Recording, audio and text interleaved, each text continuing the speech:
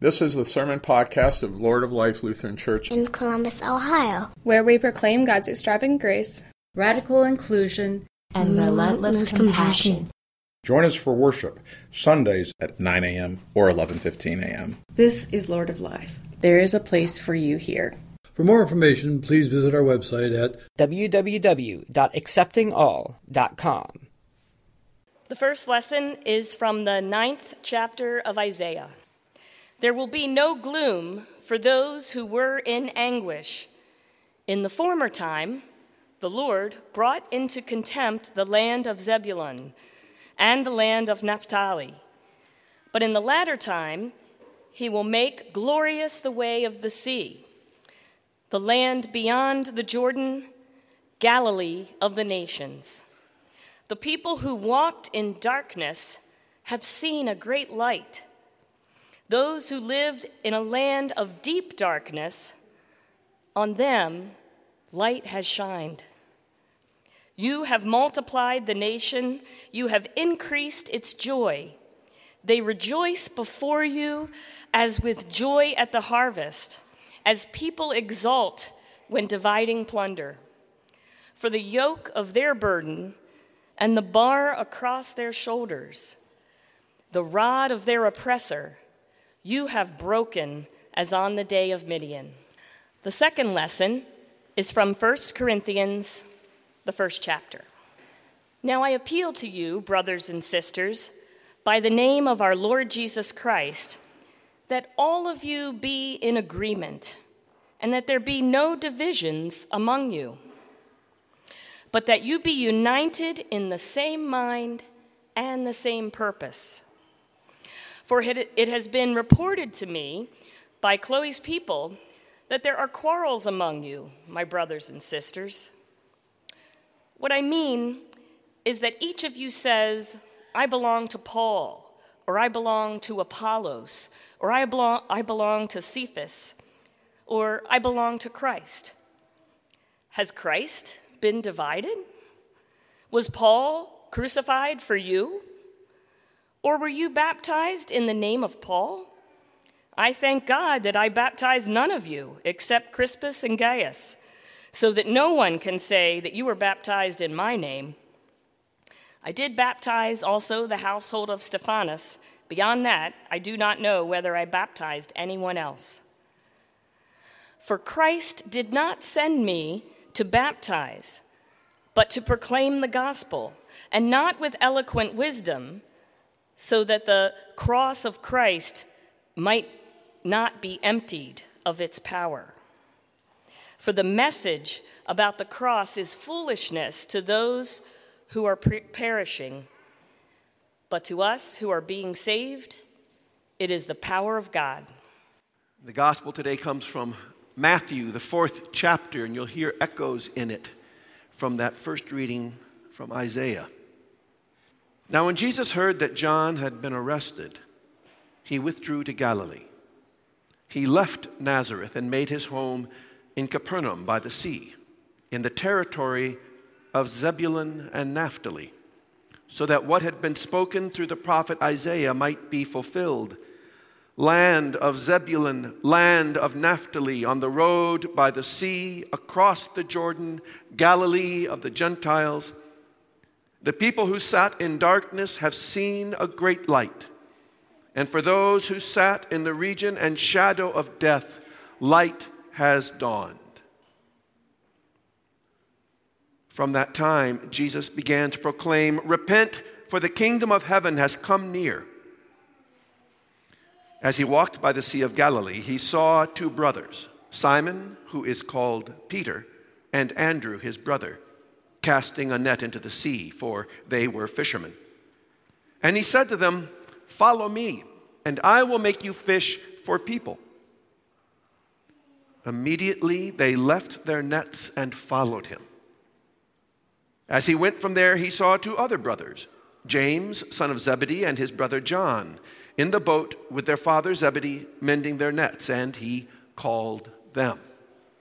Immediately they left the boat and their father and followed him.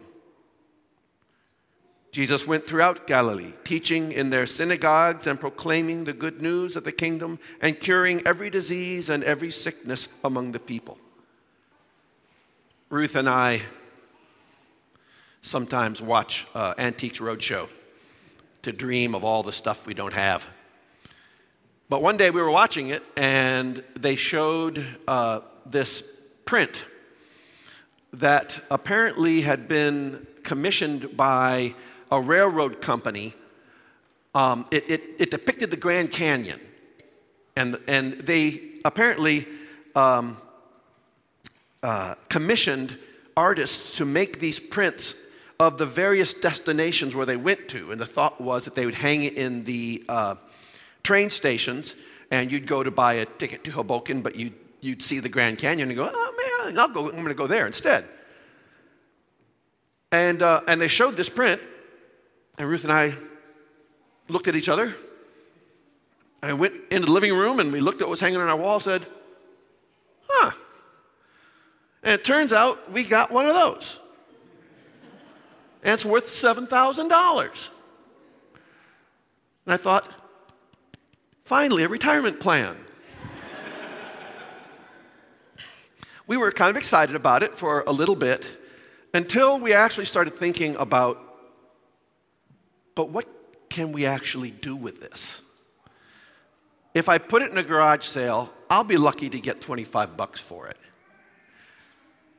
Maybe I can put it on eBay. eBay is fabulous. You can sell anything on eBay, and people have sold anything on eBay. I remember seeing a story about someone who sold their soul on eBay and got $6.60 from his former girlfriend, which made me wonder and fear for that soul. And but like it or not, he found out exactly what his soul was worth. It's free commerce. It's the law of supply and demand. Something is worth exactly what you will pay for it. Something is worth exactly your desire or your need for that thing. Paul, in that reading from 1 Corinthians that you just heard, he talks about the good news, the gospel, being foolishness to some and the power of God to others.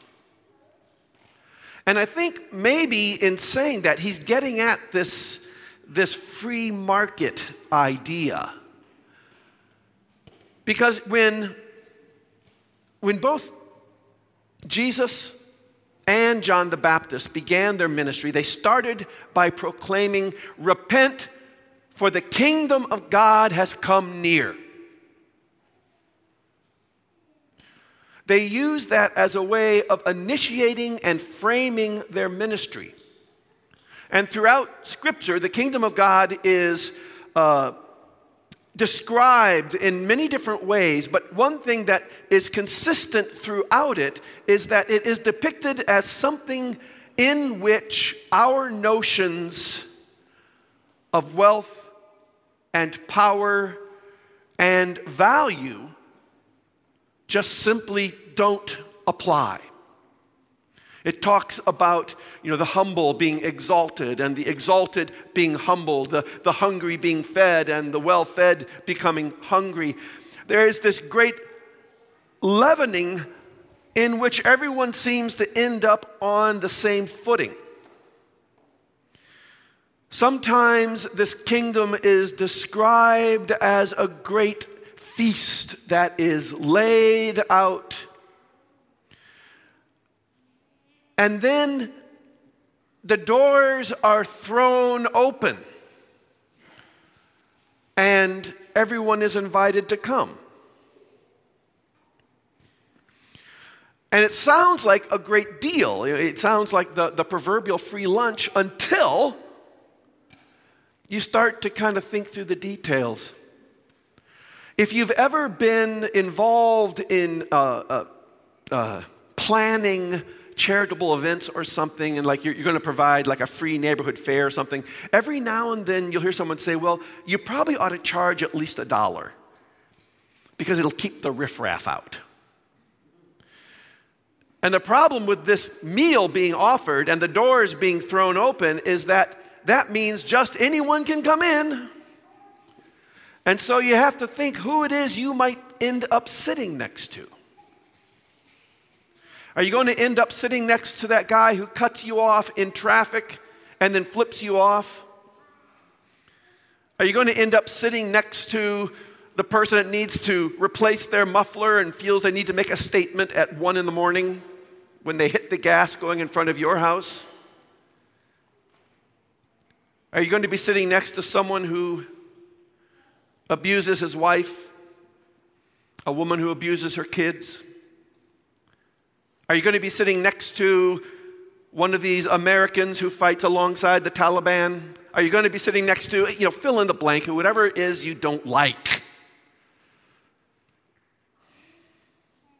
Because when those doors are thrown open, I don't know how the table's going to be set or exactly where we're going to be sitting, but I got a feeling that the people who are going to be there, the ones who are going to come through those doors, are the ones who want this. The ones who need this. When Jesus begins calling his disciples, we're told that he goes to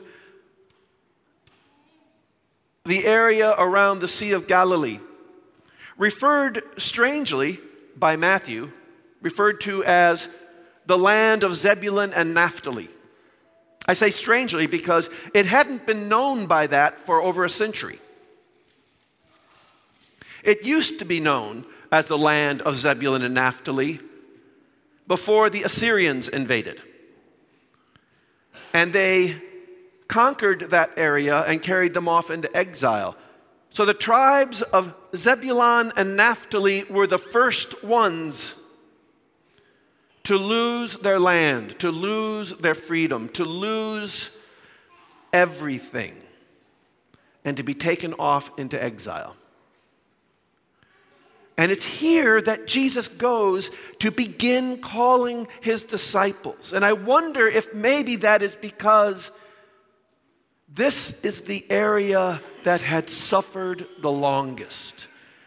This is the area that perhaps more than anywhere else knew what it was to be humiliated. This was the area that needed what he was selling.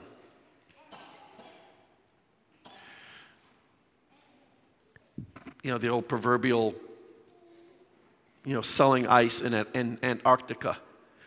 You try to sell ice in Antarctica, it looks pretty foolish. But you take that same ice into downtown Atlanta in the middle of the summer, and all of a sudden, you're looking pretty shrewd. All of a sudden, you've got some power. Jesus calls these disciples, and the first one he calls is Peter. And we all know who Peter is. And perhaps the reason we know him best of all the disciples is because of how gloriously disastrous he was. He was the one who wanted to be the best disciple. He was the one who wanted to understand first. He was the one who threw himself body and soul into following Jesus, and he was the one who failed.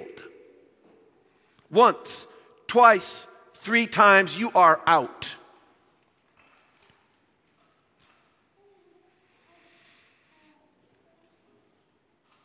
But where does Jesus go after the resurrection? He tells his disciples, go find Peter. Go find Peter and tell him the good news. At that moment, when he had failed so miserably, All Peter had to offer was his need. And it's paradoxical, or I'm not quite sure if that's the right word, but the more you need the kingdom of God, the more precious it becomes, until finally, at your moment of greatest need, you can least afford it.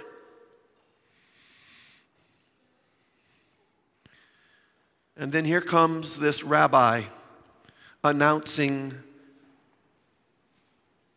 that it's free. Taking what you need most and giving it to you for free. Jesus in downtown Atlanta selling shaved ice for free. How foolish. But it is the power of God. It is the way God redeems everything. And that everything includes you. And whatever need it is that you have brought with you here today. We begin these services with confession for the same reason that John the Baptist and Jesus began their ministries by saying, repent, for the kingdom of God has come near. And repent is just another way of saying, recognize your need. Take a moment to understand the desire you have, the need that you have for grace, for forgiveness, for redemption. These are now yours for free.